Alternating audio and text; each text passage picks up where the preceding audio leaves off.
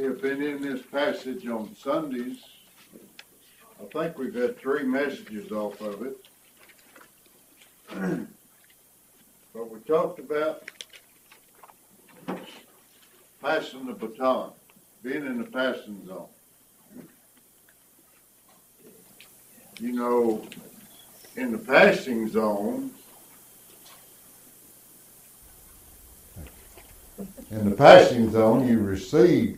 you can't receive the baton except in the passing zone. You ever watch them? They know how to run full speed, hold that hand back and somebody lays it in. So, we've already covered it, but I just thought this Wednesday night would be a good time. I'll take a couple, but can you remember? See, this is our baton. It says the gospel. We have spent a lot of time on those first verses talking about what the gospel is. This past Sunday we talked about a false gospel. Paul said in Galatians chapter 1, I don't remember the verse number, but he said, if I or an angel from heaven preach any other gospel than that which I have preached unto you, let him be accursed. Yes. Here's the gospel. For I delivered unto you first of all that which I also received, how that Christ died for our sins according to the Scriptures, and that he was buried, and that he rose again the 3rd day according to the Scriptures. What I'm asking you now is, right now in my mind, I can go back and name you 2 or 3 people that laid that gospel in my heart. Can you? Who wants to tell us about who it was? Tell us the circumstance, how it happened. Brother? My grandpa, to begin with, he never closed an invitation that he didn't say, if you're not under conviction, just stay in your seat. Come when the Lord's got a hold of you. And that made a big impact. And then secondly, my big brother in the ministry is a guy named George Golden. He's gotten old and mellow, but he really, he hated academics. And I do too. I mean, somebody wants to get up and just do schoolwork with you in church. Yeah. Right. He was right for the soul, right for the heart. And that's where I've always been. Nothing else. No academics for me. Okay. Anybody else? This is your chance. My Sunday school teacher, her name was Mrs. Tig, and she presented the gospel every class that we had. And the pastor that I went forward to was Brother Jack Stanfield from Louisiana. And he preached a hard message that day. And I went down crying. And he said, "Why are you crying?" And I said, "Because I want to be saved." And he asked me if I knew all those questions. I said, yes. So I was about 7 years old. Wow. But my grandmother wouldn't let me be baptized until I was 12. So I was baptized under a different pastor. But that was at Young Station Baptist Church, which is now Lakeside Baptist Church. Amen. Who else? One more. I'll give you mine then. My dad, my mom and dad, they prepared the groundwork.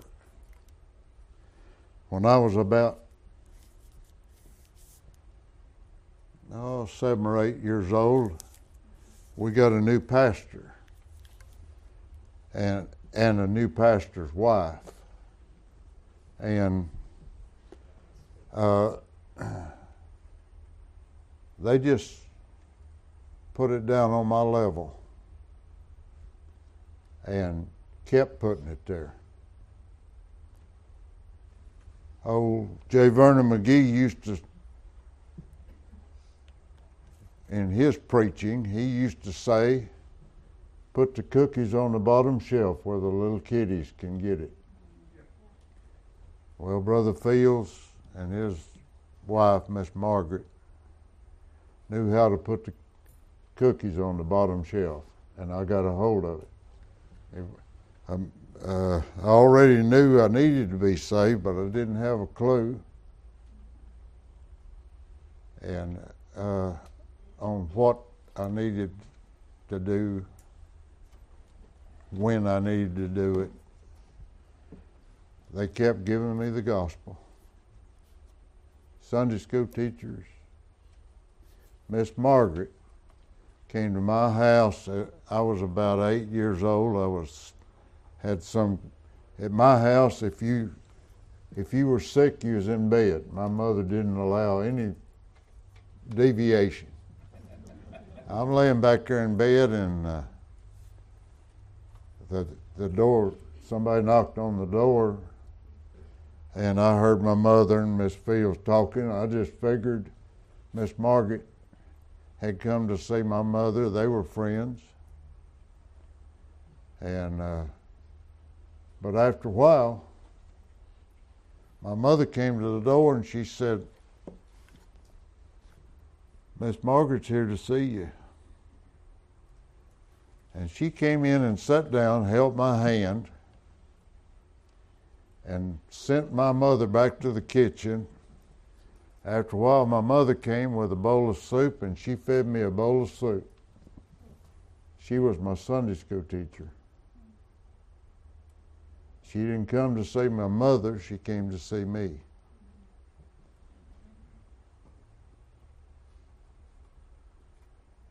About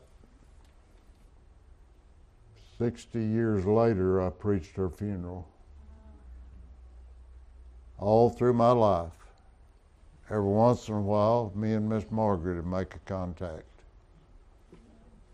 She'd call me, I'd call her, something. We never had a conversation that I remember that she didn't end it this way. She'd say, but we love each other, don't we, Wayne? Well, I certainly loved her, I can tell you that. And she kept me focused.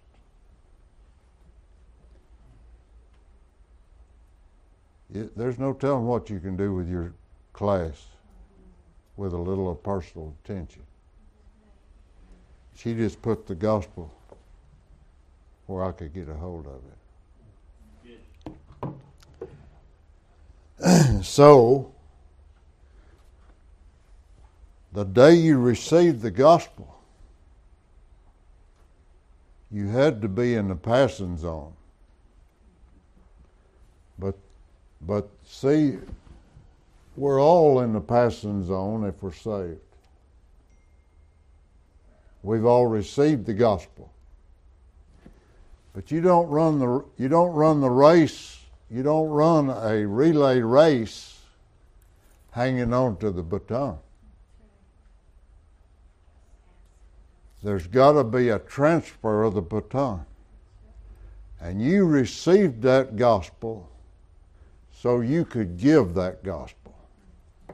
And it becomes a priority. Look with me, I want to go to 2 or 3 scriptures. Over in 1 Timothy, Paul calls Timothy In 2 Timothy, Paul calls Timothy my dearly beloved son. In 1 Timothy, Paul explains, see,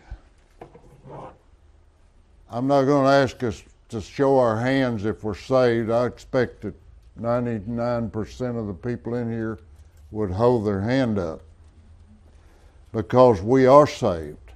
Amen. But the day we got saved, we received that gospel. You have to read verse 3 and 4, chapter 15 again. If you can't say, I wholeheartedly believe that, you're not saved. But the day you receive that gospel, you believe it's not. The day you received the gospel did not make you a deacon or a Sunday school teacher or officer or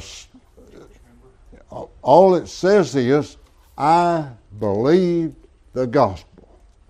That's all it takes to be saved. I preached that Sunday morning. I'm not going to re-preach that. We want to add things to it. And I gave you all those false gospels.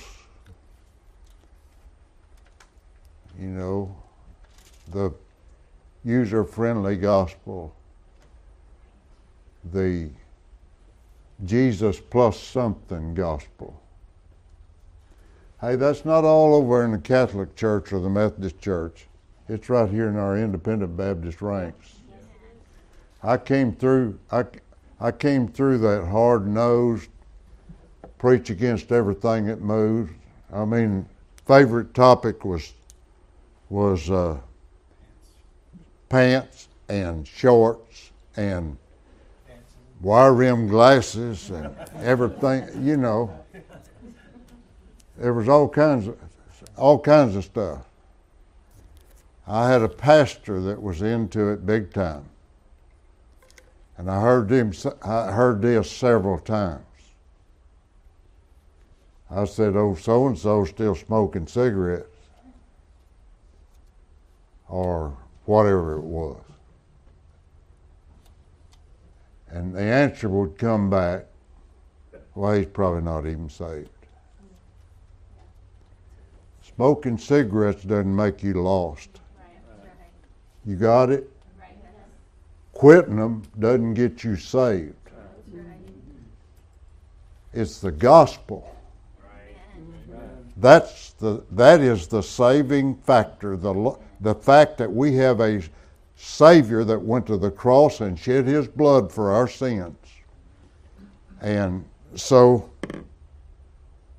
what's that guy doing if he says they're not saved if they don't do this or that? He's saying you've got to add something to the gospel. That's not Southern Baptist even. That's Independent Baptist. Yeah. You've been there, hadn't you, brother? You've been there, hadn't you, Bruce? I fell for it. And I got all the way down to battling about Christmas. We're going to celebrate Christmas or not Christmas. I was miserable. I made everybody around me miserable. I had a good evangelist come, and he preached out of the Song of Solomon. That last chapter said, who is that coming up out of the wilderness, leaning on the arm of her beloved? Hey, if you don't have a beloved, you're not saved. If you are saved, you have a beloved, and you can lean on him. He said, I'll never forget that message. He said, best day of my life, I found out God loved me in a blue shirt just like He did a white shirt. He said, I can read the funny papers and laugh out loud, and God still loves me. You understand it? We live in a real world. We're real people. It's the gospel that separates us. We trusted Christ. He saved us. It's not what we can do or what we can say, what we can quote, or where we've been. It's the gospel. And if we're depending on anything else, hey, we can't be judgmental because we didn't have anything to do with it. It's all by the grace of God. Right. So here's what he says to Paul, what Paul says to Timothy.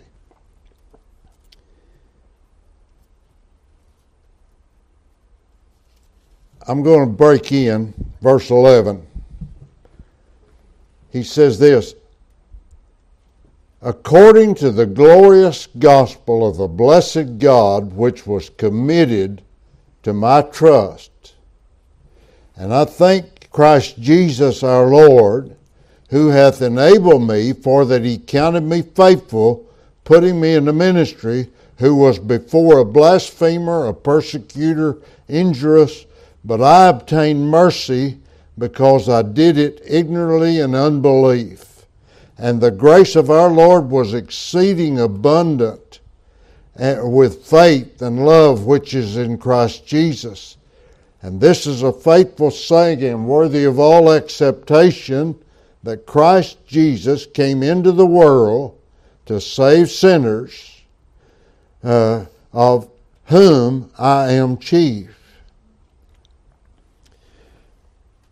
So I want to skip down from there down to verse 18. Well, let's start with, let me just keep reading. I'm in 16 now. Howbeit for this cause I obtained mercy, that in me first Jesus Christ might show forth all long suffering for a pattern to them that should hereafter believe on him to life everlasting. You understand what he said there? He said, I was injurious. I was a persecutor. It was only by the mercy of God that I got saved. You can put your sins, whatever sins you can name in your life, and if you got one of them, that's enough. You don't have to add that whole list. Every one of us are sinners, right? All is sin and come short of the glory. One sin is enough to separate me from all of the mercy of God. It took the grace of God to bring us, while we were yet sinners, Christ died for us. Y'all still there? So what Paul said, he allowed a wicked sinner like me to be saved so that I become a pattern of the long suffering and mercy of God to all these people who are going to read my books of the New Testament down through the centuries. Get a hold of it. You're not unique in your failures, sins. We all have them. Some can hide them better than others. But we're not saved by what we do. We're saved by what he does for us. And that's what Paul's example is. Then he says this, now unto the King eternal, immortal, invisible, the only wise God, be honor and glory forever and ever. Amen. And then he turns to Timothy. This charge, what charge? The charge that I had from God as an example to unbelievers. The charge that I had from God. I received the gospel when I was undeserving, and now I'm carrying the gospel into the passing zone.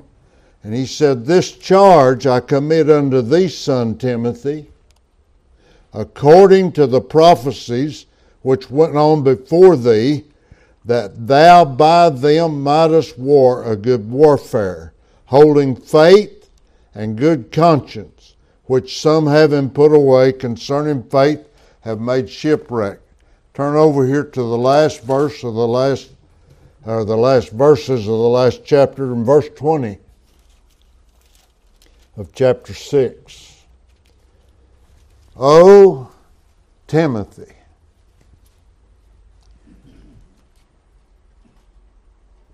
We didn't get very many testimonies, but every one of us, if we're saved, have a testimony of that day. Someone put the gospel in our hand.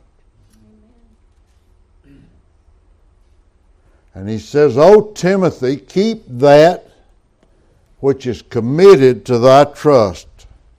Somewhere along the way, I got a hold of it.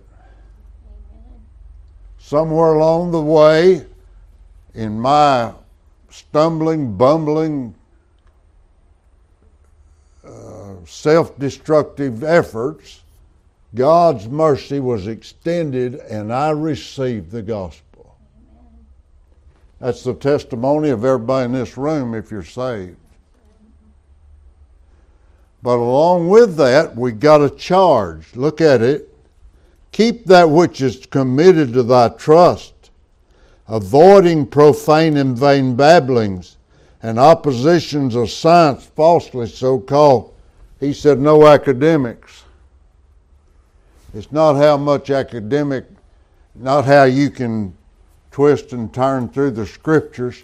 It's the simple truth. Christ died for our sins according to the scriptures. Everything in this Old Testament points to that day that he dies for our sin.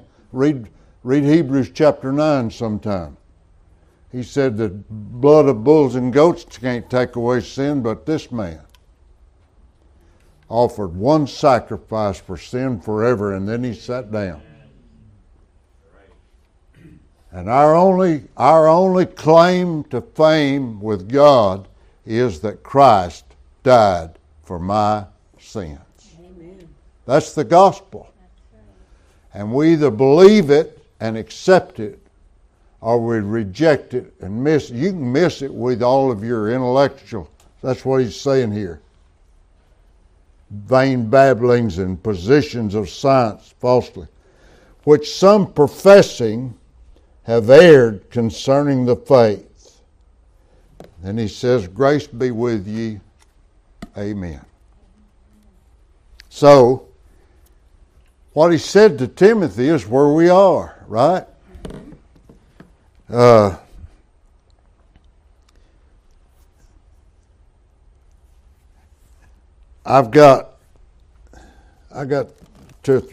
go back over to 1 Corinthians chapter 2. In chapter 2, verse 1, here he's writing to this. A lot of people have spent a lot of time talking about how wicked this and how willful this church at Corinth is. Paul spent a year and a half there. This church is planted in one of the most wicked cities in the world of its day. If you want to see how the condition of the city, Paul wrote the book of Romans while he was at Corinth. Read the first chapter of the book of Romans. It'll describe what the Corinth was the center of the love goddess worship. Remember they tried to kill Paul over that. The temple at Corinth had a 1,000 professional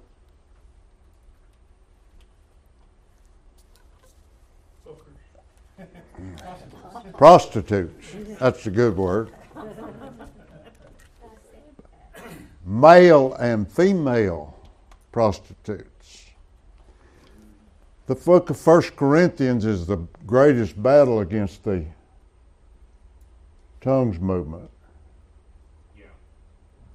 One of the marks of those prostitutes at Corinth was they could have erotic chants and sounds that they could make. You read chapter 12, 13, 14 in 1 Corinthians and see what Paul's got to say about all that. But this church is planted in a very wicked place. We're planted in a very wicked place, aren't we?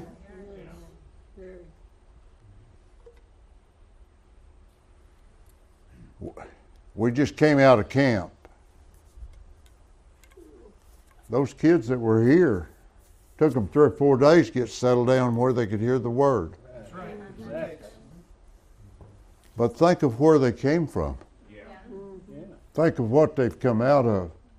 It's only the grace of God that it wound up with those girls praying.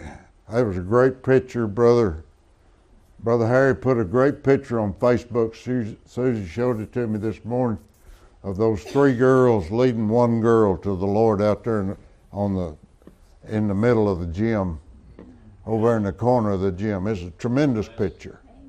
We need to hang it on the wall around here somewhere. Those weren't the saints. That's the ain'ts. They were the troublemakers of the first 2 days, but God had got a hold of their heart, and now they're all praying together, and one of them gets saved. Amen. That's what he's challenging Timothy with.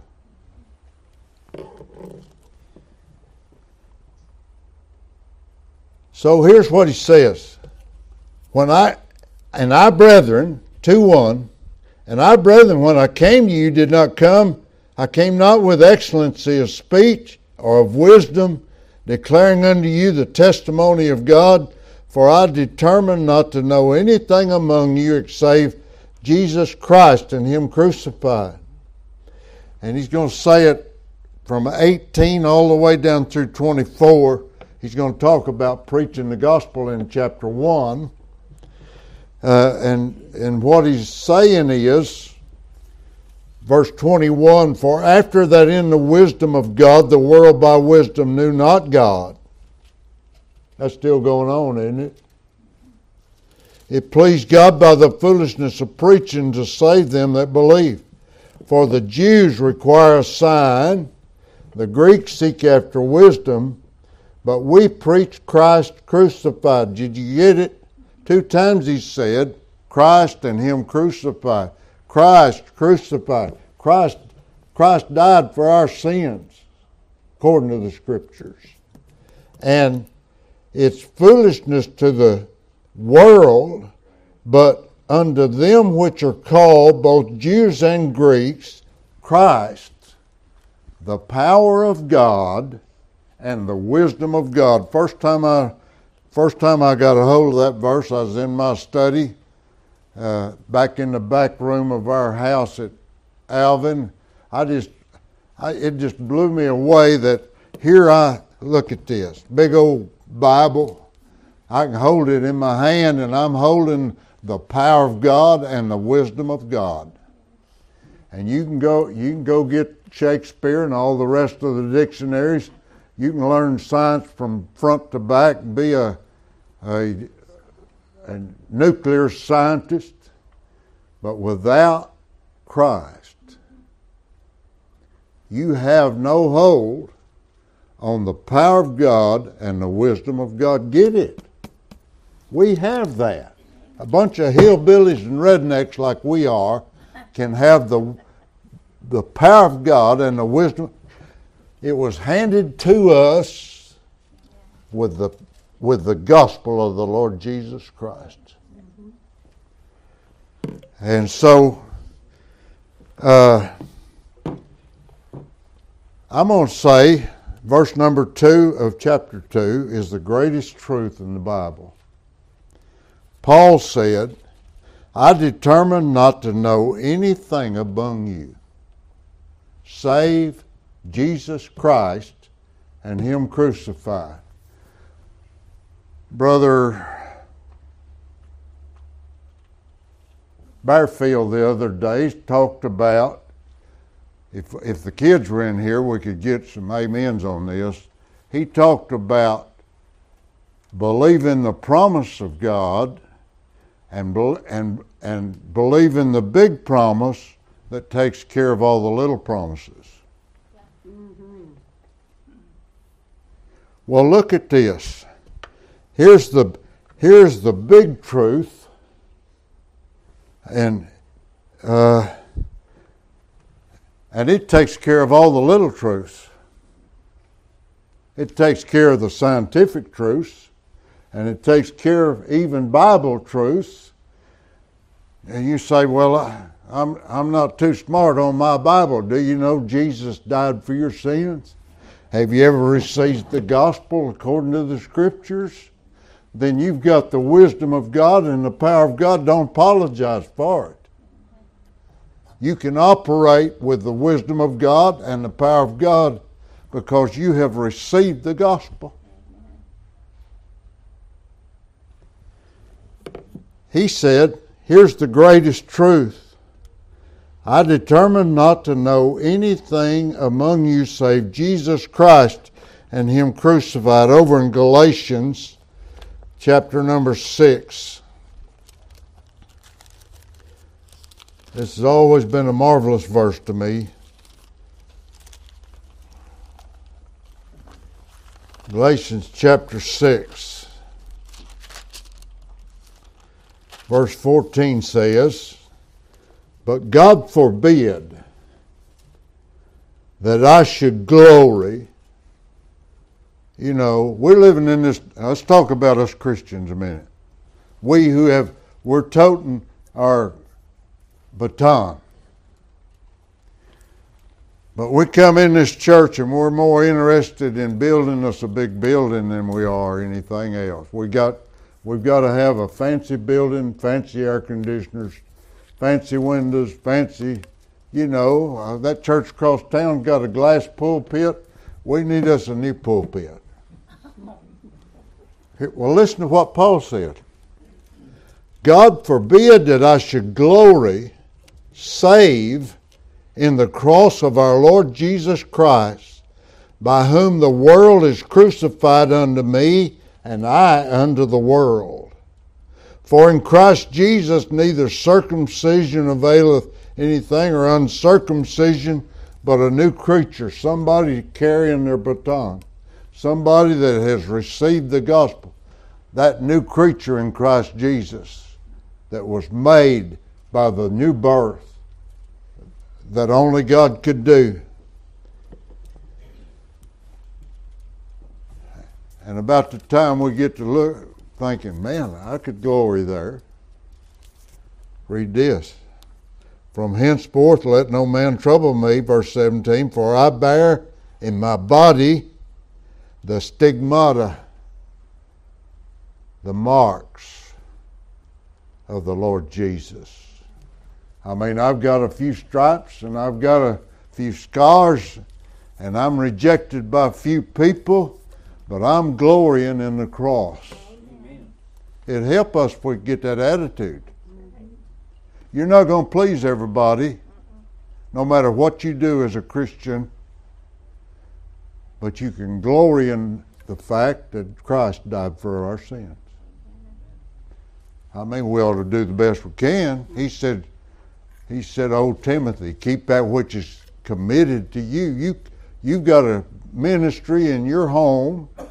You got a ministry in your neighborhood. You got a ministry somewhere that is committed to you. Not to the rest of us, but to you.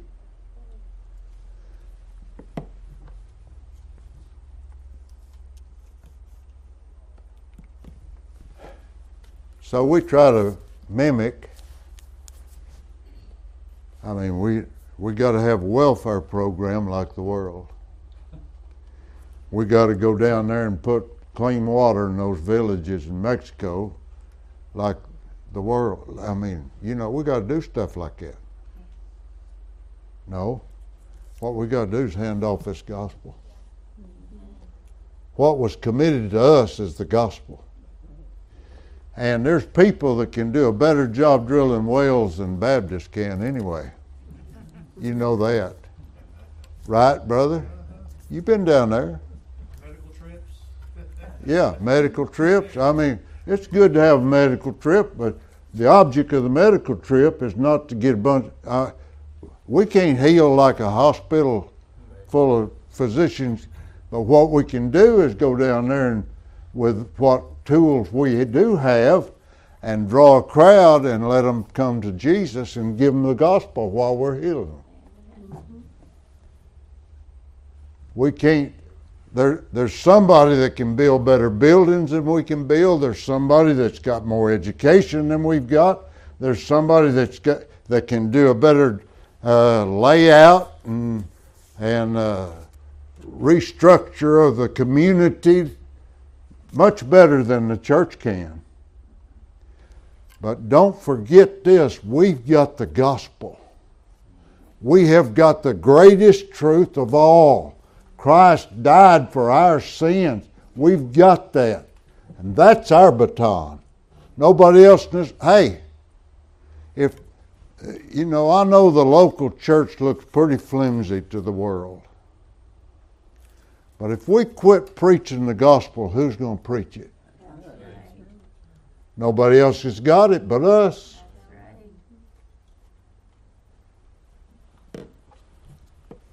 And let's go over to Colossians while we're over here in the neighborhood. Colossians chapter 1, verse 20 says this.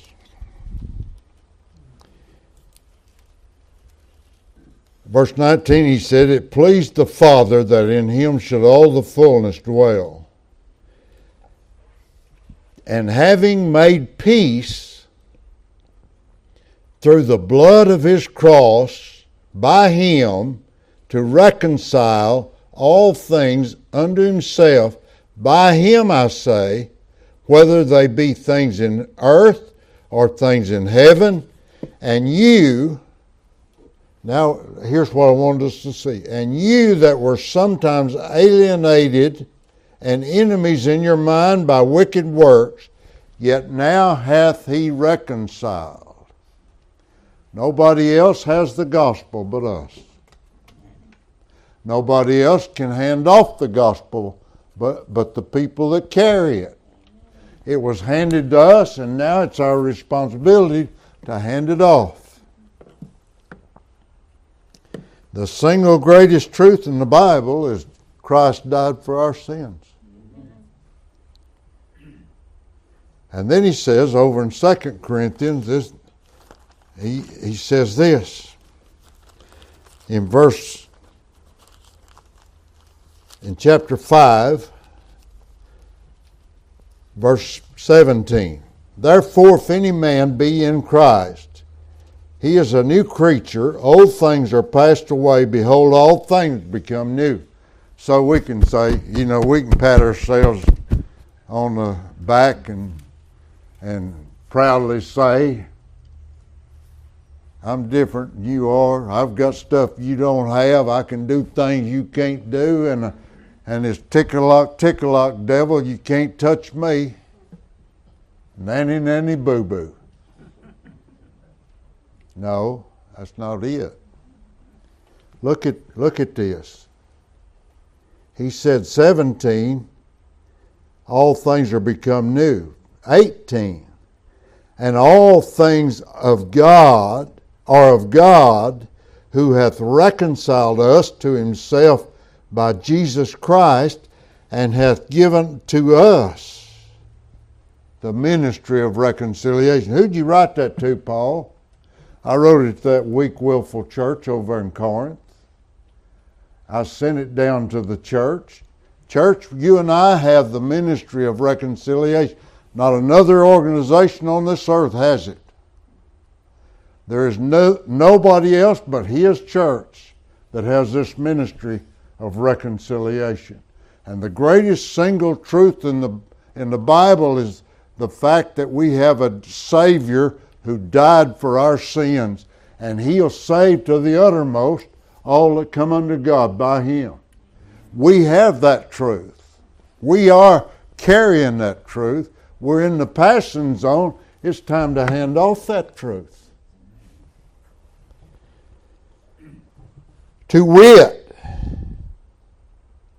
He's given us the ministry of reconciliation. To wit, that God was in Christ, reconciling the world unto Himself, not imputing their trespasses unto them, and hath committed unto us the word of reconciliation. If you read that verse, it defines justification. Justification, it's the twofold law of imputation. He imputed all of His righteousness on us. He imputes all of our sin to Himself. That's our reconciliation. God never reconciled Himself to the world, but He reconciles wicked people to Himself by the blood of the Lord Jesus Christ. So, now then, we are ambassadors for Christ. As though God did beseech you by us, we pray you in Christ's stead, be ye reconciled to God. For He hath made Him to be sin for us who knew no sin, that we might be made the righteousness of God. And we are now His ambassadors. Our citizenship's over there. But now we're ambassadors to a foreign land. We live here in a temporary place. I know I've told this to some of you, but I'm going to tell it again. John and Sally Blackwood. Great. They lived right at the end of the Trail of Tears. Great people. John Blackwood had been a Cherokee Indian preacher for years. He was known all over the Cherokee Nation. He started churches in Oklahoma, then he moved over into North Carolina and tried to evangelize. He wasn't very popular among the Cherokees because he preached against the hoodoo, voodoo, black magic that they had lived with all their life. I got the privilege of preaching both of their funerals, to help preach both their funerals. At the first funeral, John Blackwood died first. No, Sally died first, right. You're right. Sally died first. And I preached at her funeral. I preached off of Psalm 23, and the chief of the Cherokee Nation and 3 of his sub-chiefs cornered me after the service, wanted to know that I had preached, and we just discussed my message. It was so unusual that the chief of the Cherokee Nation would be at that lady's funeral. Well, it turned out he was a professing Christian and a Baptist. I don't think he had really got out too deep in the water yet, but so when John died, they had Sally's funeral at the military outpost at Fort. It was the fort where Custer led those soldiers down into the Cherokee village and murdered babies and women and became the great Indian fighter of his day. He got his reputation there. That's where we had her funeral. We had John's funeral at the church that he had started. His son-in-law was the pastor. And I got to sit down and talk to the chief a little while. I'll never forget the first time I ever preached in that church. It was at that time it was just pole barn. Y'all know what a pole barn is. There's no foundation, just the poles, and they built a wall around it and made a church out of it, poured cement, and that was the way they had built that church. That's good. But I'll never forget those 3 Cherokee ladies. They got up and sung in the Cherokee language. John and Sally would get up and sing every once in a while in the Cherokee language.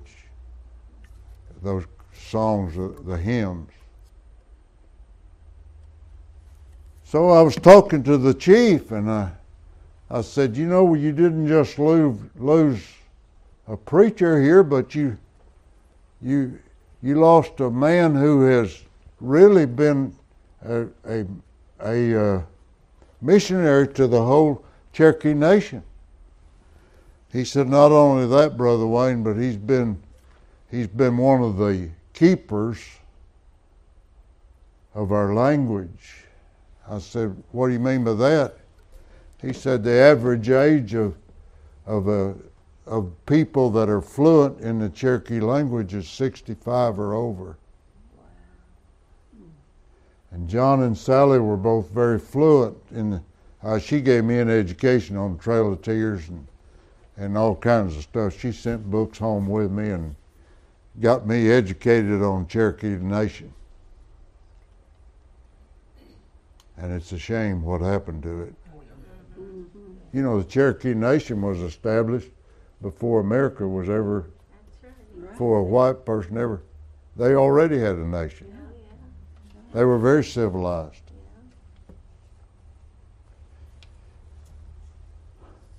Anyway, what we talked about,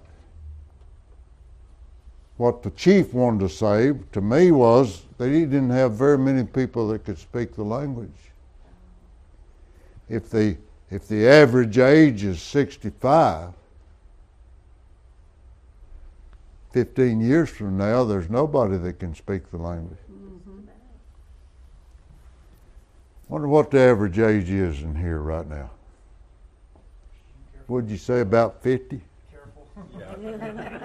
Could we say 50?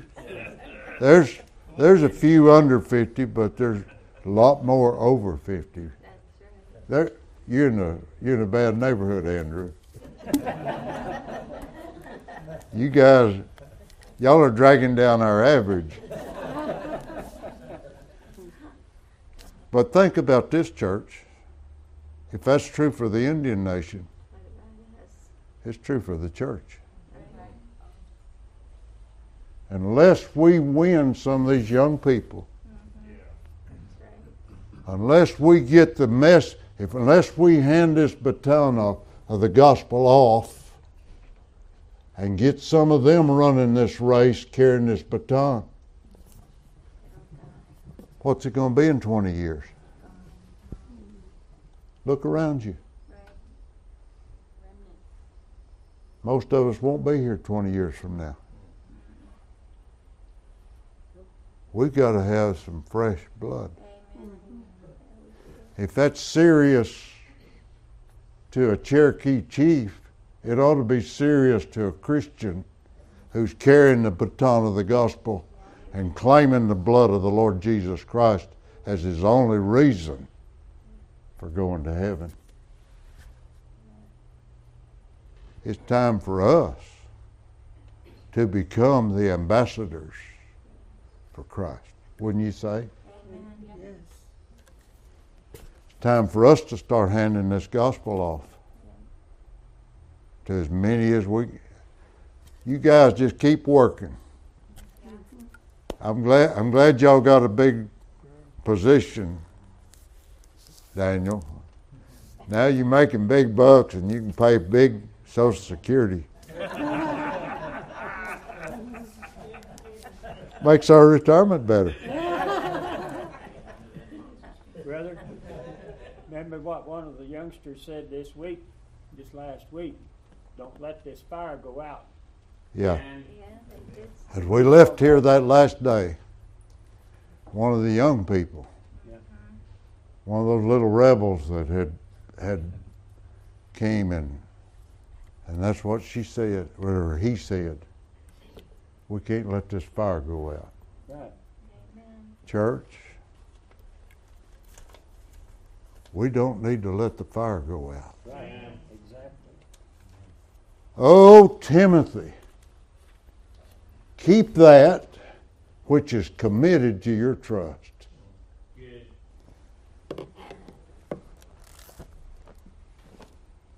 We've been put in trust. Everything in this nation is trying to destroy the King James Bible. We've got the inspired Word of God on it. We've got the truth. Christ died for our sins according to the Scriptures. Greatest truth of any age. We need to sound it out and keep the trust that's been given to us. I'd like to have done more with that, but I didn't get there. I'd say you did. I think it's the greatest truth we can understand is that we have the gospel, but we can give the gospel, and when we do, we have kept the trust that God has given us. Let's pray and we'll be dismissed. Brother Bruce, would you pray for us? Oh, just a minute, brother. Brother Mark's going to say, trustees need to have a meeting tonight. Don't miss it. We need it. Okay, Brother Bruce. Also, before I pray, I just got a message during the service about a church there in Chiapas that they're going out to a new area to evangelize, and they're really asking for prayer. It's a new village that they've never evangelized before. They're working on it right now at this very moment. Amen. Soul winning. Amen. Father, I pray that you now bless our time tonight. Thank you, Father, for the message from Brother Wayne and the importance of passing the gospel. And Father, we are so grateful that you allow us to do that. That you've chosen us to be those runners that take the gospel to others. Others wanted to do it, but you gave us the privilege of doing it. Yes, Lord. It's a responsibility. It can be a burden sometimes, but also it's a privilege. And we thank you for that privilege. We pray that you now bless our church, help us to be even more desirous of taking the gospel to the other regions of the world, to the uttermost. Also, Father, protect and bless those that have physical needs, that are not unable to fulfill all the desires they have of serving you, but they need to have that physical strength to do so. So provide that even tonight, Father. Be with our loved ones and the places they're at. Protect them and use them also. Give us safety as we go to our homes. Bless the rest of this week as we serve you. For pray in Jesus' name. Amen. Amen.